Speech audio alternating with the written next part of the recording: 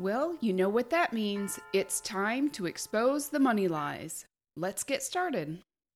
Hey there. I hope you had a wonderful Thanksgiving and I hope you have safe travels if you're traveling back home sometime between now and next week. So, I am actually recording this before Thanksgiving. Of course, we're getting ready to travel ourselves for Thanksgiving, and we'll be gone for about 10 days. And I hope that we have safe travels as well.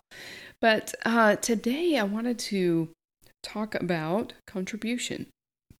We all want to contribute. We all want more, not only for ourselves, but for the people that we love. And wanting that more means being open to how that more will come to you, how you will receive that more.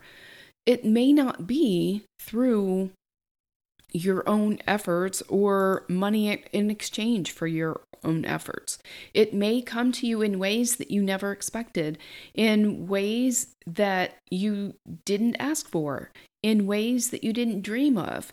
You want to be open to that more because that more does belong to you.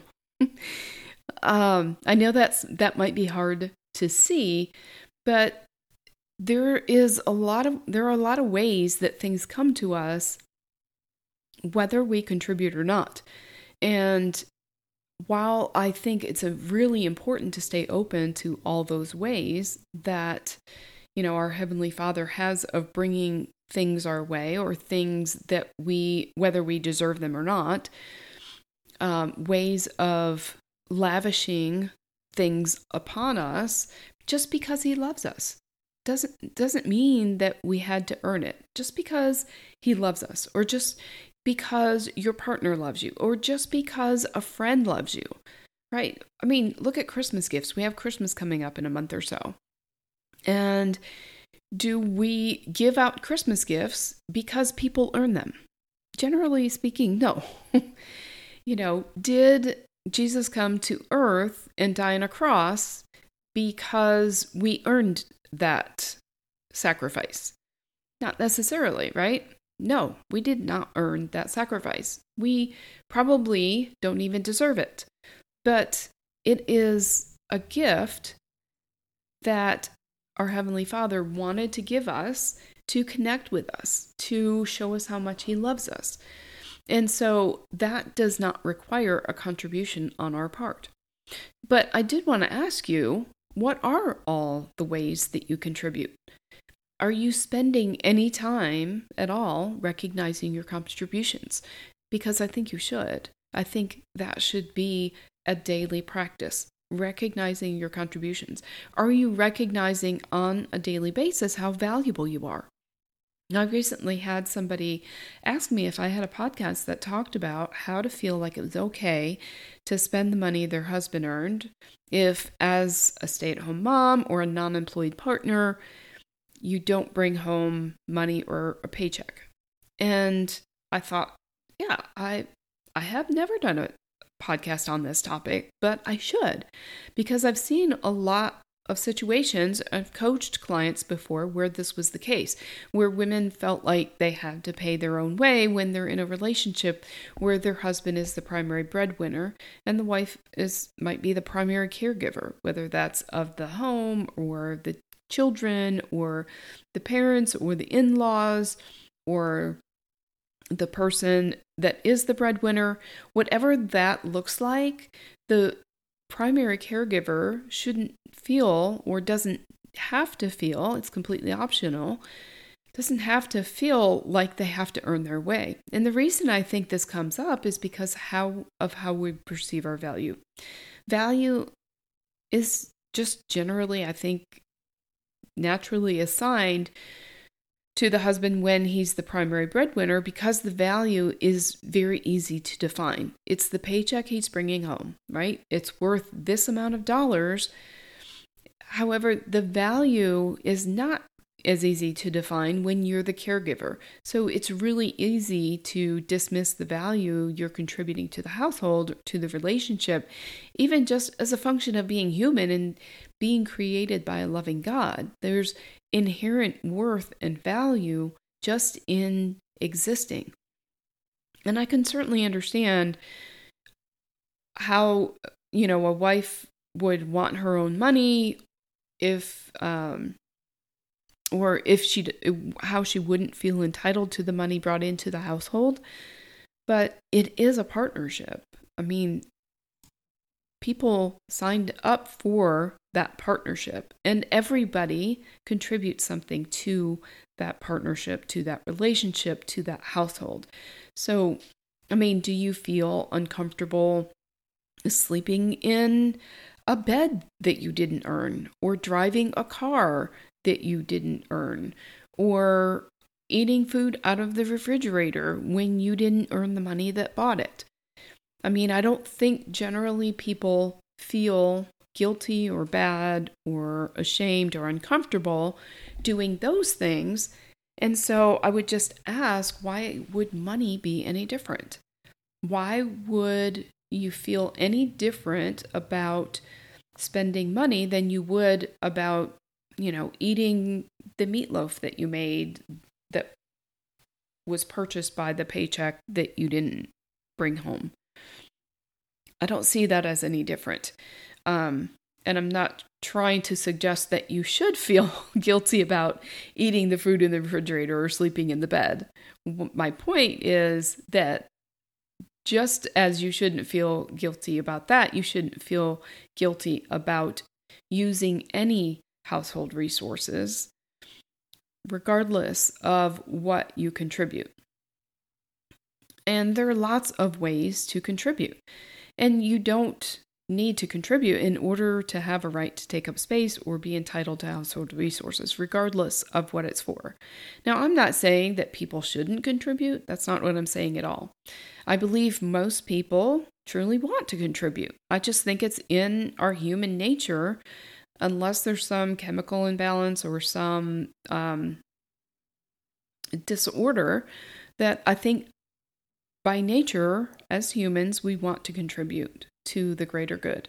But there's a big difference between contributing because you love doing it and because it feels good, and contributing in order to have a right to be there or have what you want or need. As Scripture says, the Lord loves a cheerful giver. And I think this isn't true in most environments. I mean, who wants someone doing things in drudgery or discontent just because they're obligated to do it, just because they feel like they have to earn their way? I just think that that's completely optional.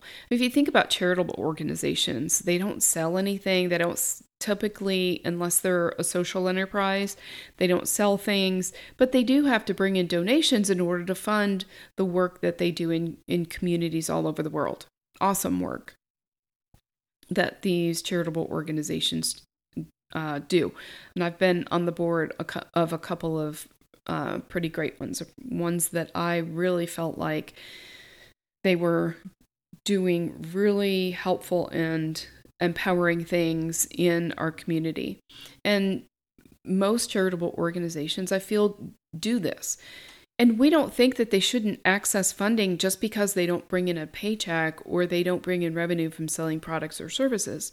So I'm wondering what makes women who very skillfully run households feel this way when they don't bring in a paycheck. They feel like they have to earn their way to some imagined allowance or the right to spend money or take up space when they don't bring money into the household. And I think about working in corporate. I never worked in sales, and so I was always part of a department.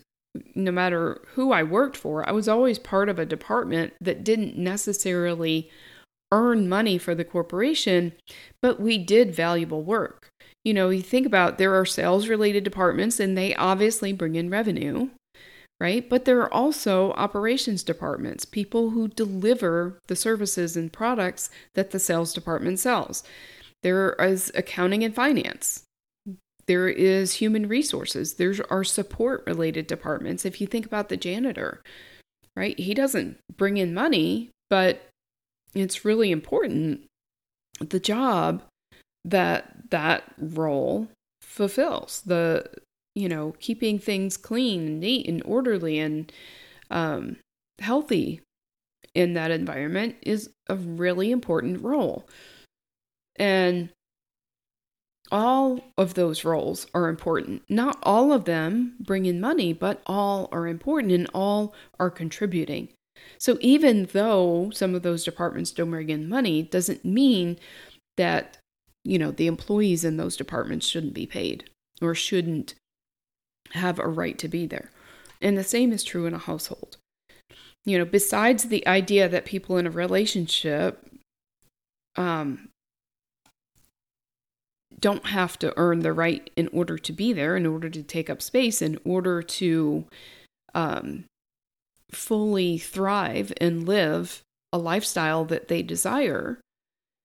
I mean, that in and of itself is enough, right? You're in the relationship, you're in that space, you're invited, you belong, you are welcome there. You don't have to be contributing, but you are contributing in so many ways.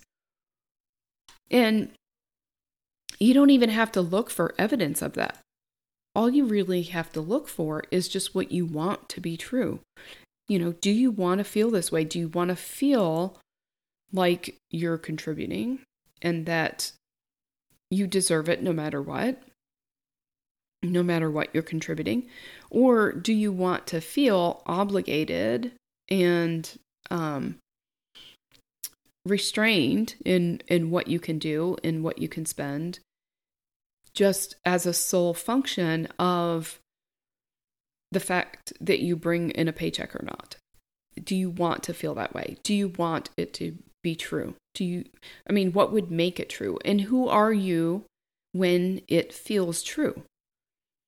And then you can look at the opposite. What makes it not true? What makes it not true that you should earn money in order to spend money on yourself or to take care of yourself or to buy something you want? Who are you when it's not true? Which of those would you choose on purpose? And what makes one any more true than the other? Now, every time it comes up, what you can do is practice choosing on purpose, practice agency. Notice what comes up. Notice what is making you feel excluded. Notice what's making you feel like you don't deserve it. And where else are you feeling this way? Because how we feel about one thing is how we feel about most things, or how we think about most things. Do you feel like you don't have a leg to stand on in disagreements because you don't bring in money? Do you feel like you have to go along with the primary breadwinner because you don't bring in money? And how is that impacting you? How is it impacting your family? Because once you've done the work inside you, then if you want or need to, then you can look for evidence. I'm not a huge fan of looking for that evidence before you decide on purpose what you actually want to get, because until you believe you should have it, it's such a struggle to find the evidence or to believe the evidence, even if you do find it. And then if you don't find the evidence, then you use that as evidence that you shouldn't believe it. So I want you to decide on purpose what you want to be true, and then believe it, and then look for evidence. Because then you're much more likely to be in alignment with what you want to believe versus what you are subject to believing. So if you decide first what you really want to believe and commit to believing it, you're more likely to keep going until you find the evidence that you're looking for. Now, once you decide what you want and you're ready to look for evidence, then you can do that daily. Right? You can consider your contributions, just like I talked about at the beginning. Consider your contributions to the household, not as hired help, but as if you're the CEO of the family business. Because running a family, running a household is like running a business. What would happen if you weren't there to do what you do? What wouldn't happen that needs to happen if you weren't there? Whose needs wouldn't be met as a result of you not filling that role in that family business as the CEO of that family business? What would fall through the cracks? What wouldn't be growing if you weren't around to make those contributions. I mean, I know it's tough sometimes to think about it in these terms because it can feel like you're monetizing your role as a mom or a wife or a caregiver, but just think about if you did work outside the home, if you did go out into the world and get a job and education, pay your way, what would it take to run the household without you in that full-time caregiver, that full-time household CEO role? And you can think about it as opportunity cost. What opportunities have you given up? Have you contributed in order to fill the role as CEO of the family? So there are a variety of roles each one of us can fill, and all of those are valuable. So where aren't you, or how aren't you seeing your worth and value as a human on this planet, as a CEO of the family, as a child of God? I mean, if you think about Ruth, even she went out and gathered the wheat left in the fields, and she gave herself permission to accept the love that she truly deserved from Boaz. Once he, noticed her, he loved her. And, what made her give herself permission to accept the love that she truly deserved, even though she had plenty of evidence to contradict that, given her station at that time and place. I mean, she was homeless. She was picking, leftover wheat out of the fields. So, she could have thought, I don't deserve this, and not accepted all that God had for her. I just want you to think about, how can you be more like Ruth? It's okay to give yourself permission to want more than you need. Need is completely subjective anyway. I mean, if you think about kids, when there's something they really, really want and they ask for it, they haven't earned it. What do you think makes them think that they have the right to ask for it? And they say, but Mom, I really need it, right? It doesn't matter if it's a want or a need. You deserve to get it, to ask for it, to buy it, to whatever, without earning it. It's interesting to me how women, generally speaking, have such an easy time contributing and such a hard time recognizing their contributions. So that's what I want you to practice for at least the next 30 days. I just want you to try it for 30 days. Recognize your contributions, give yourself permission, decide that you deserve it, decide that you don't have to earn it in order to deserve it. And that is exactly what I'm doing in Miracle Multiplier Alliance in 2022. Because a lot of my clients don't feel like they deserve more. They feel like they have everything they need. They should be grateful, and they shouldn't expect more. They shouldn't ask for more. They shouldn't want more. But I don't think that's true. I think that God wants us to have a rich, abundant life. And I am believing for them that I'm believing for all of you that you deserve more. You are made for more. Now, a Miracle Multiplier Alliance is something that I am doing in 2022. It's my brand new group coaching experience where together, you, me, and a group of 11 other coaches, we're going to multiply the growth of you and your business for each and every person in there without doing more. So imagine what it would be like to double your revenue without doubling your time, without doubling your effort or your energy. How would that feel? That would feel amazing, unless you felt like you didn't deserve it. Then it wouldn't. Then it would feel obligatory, like I had to pay that back or something. But where this came from, or how I want to structure this, is based on Elevate Retreat. You know that I just hosted Elevate Retreat. It was my very first retreat, And I loved it so, so much. The event was absolutely amazing. It was so thrilling to see the breakthroughs that these women experienced. And I am totally ready to match the energy in a year-long group coaching program with the same vibe as we had at Elevate Retreat.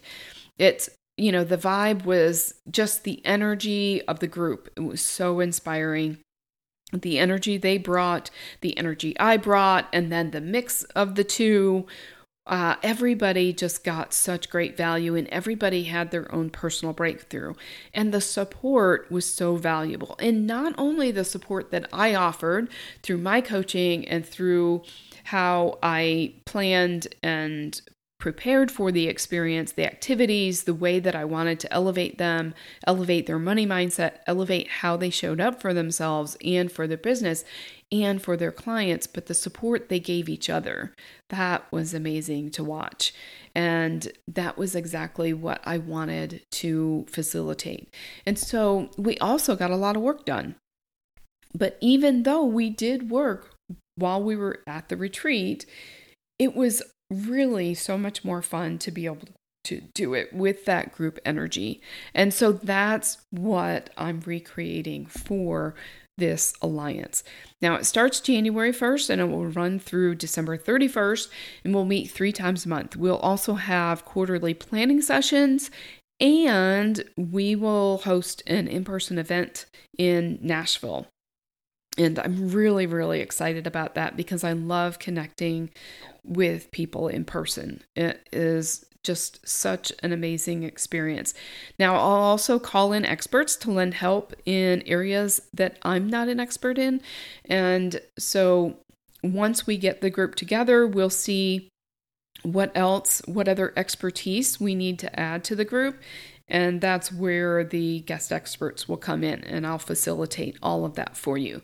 So Miracle Multiplier Alliance is limited to 12 people, and it's by application only. And I'm doing that on purpose just to ensure that we have a really diverse group that has a lot of different areas of expertise, different backgrounds, different perspectives, different approaches to their coaching, different strengths, so that we can all complement each other and so that we can all multiply the miracles in our businesses. So it's going to be amazing, and I can't wait to get started. So you can go check it out at jillwrightcoaching.com/miracle-multiplier. You can set up aside time to chat with me, fill out the application questions, and then start preparing for a 2022 of exponential growth. I'll see you there.